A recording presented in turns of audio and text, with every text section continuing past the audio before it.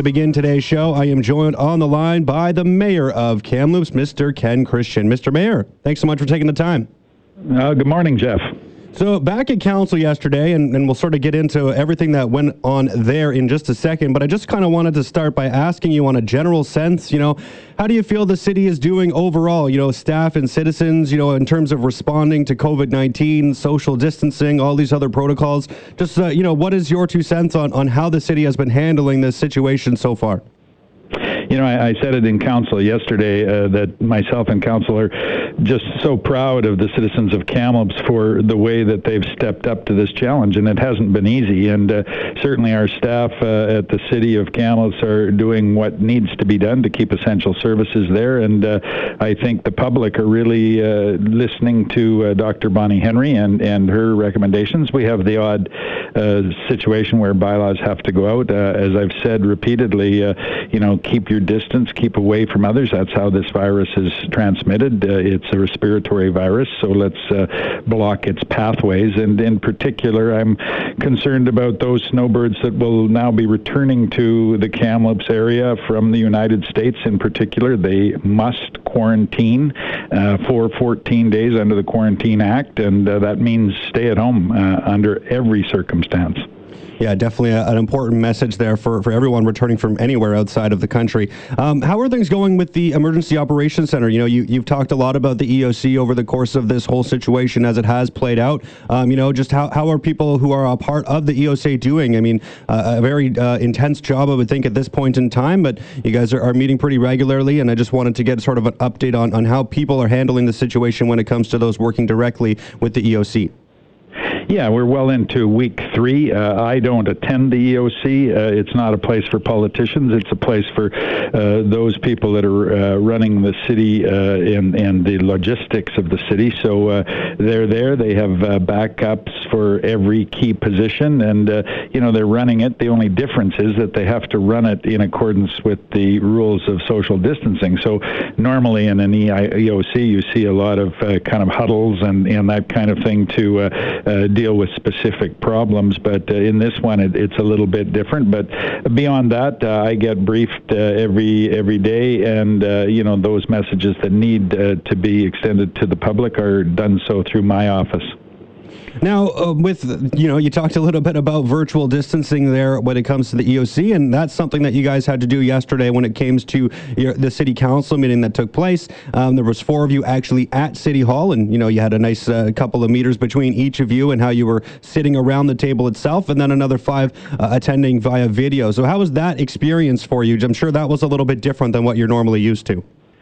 Yeah, and I think every one of us would prefer to be together, and I think the discussion and the debate benefits by having you all in the same room. But, we're going to do what we have to do and get the city's business done, and so that seemed to be a one way that we could do it. We had a few glitches, but our IT department really has stepped up to make that a possibility, and the government has now allowed that so we don't have to alter our bylaws. So I had to just establish a quorum, and then we could go on with doing the city's business. Yeah, I'm glad to see you guys are meeting, because it is important, I think, to maintain that city business that, it doesn't come to a standstill just because we're dealing with the pandemic, unfortunately. But Corporate Services Director Kathy Humphrey was front and center yesterday, talking a little bit about the impacts on the budget and how things are really just changing on the fly.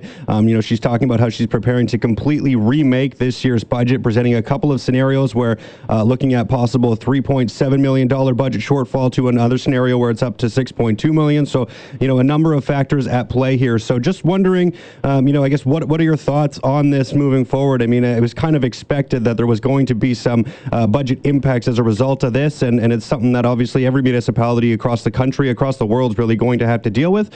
But at this point in time, when you look at those numbers, I mean, surprised, and how do you kind of deal with this moving forward? Yeah, in many sense, the city's no different than a lot of other businesses. We, collect taxes and we hire people to perform services that those people that pay the taxes want to have performed, and it's as simple as that. But what we see now is a total recast of our budget that we'd spent 10 months working on, and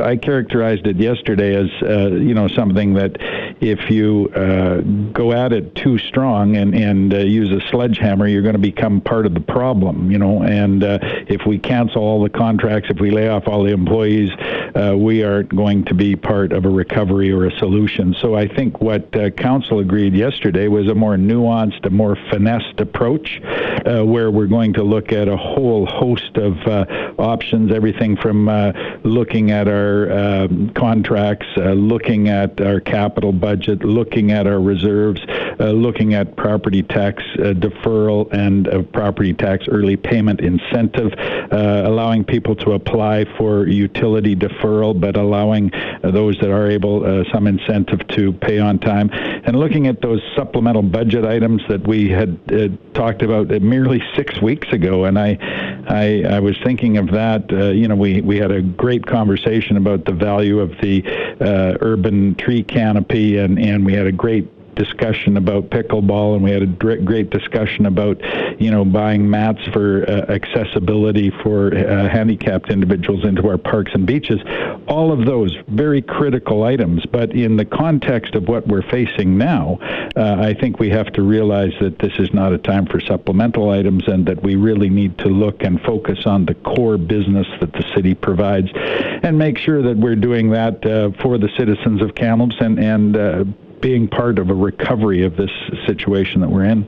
And how difficult is that going to be? Not in terms of putting off things like supplemental. That seems like it's a pretty easy decision to make, albeit very important projects that you still want to get done, but not necessarily things that need to get done right away or right this second. But just as this whole thing progresses, I mean, it's going to be really changing on a daily or weekly basis at the very least, in terms of how soon are we going to come out of this? How soon is the city going to be able to start bringing in some revenue for people, taking the bus or using certain city facilities? I mean, it's got to be almost a lot of different scenarios on the table here, because it's really hard to say how this is going to play out.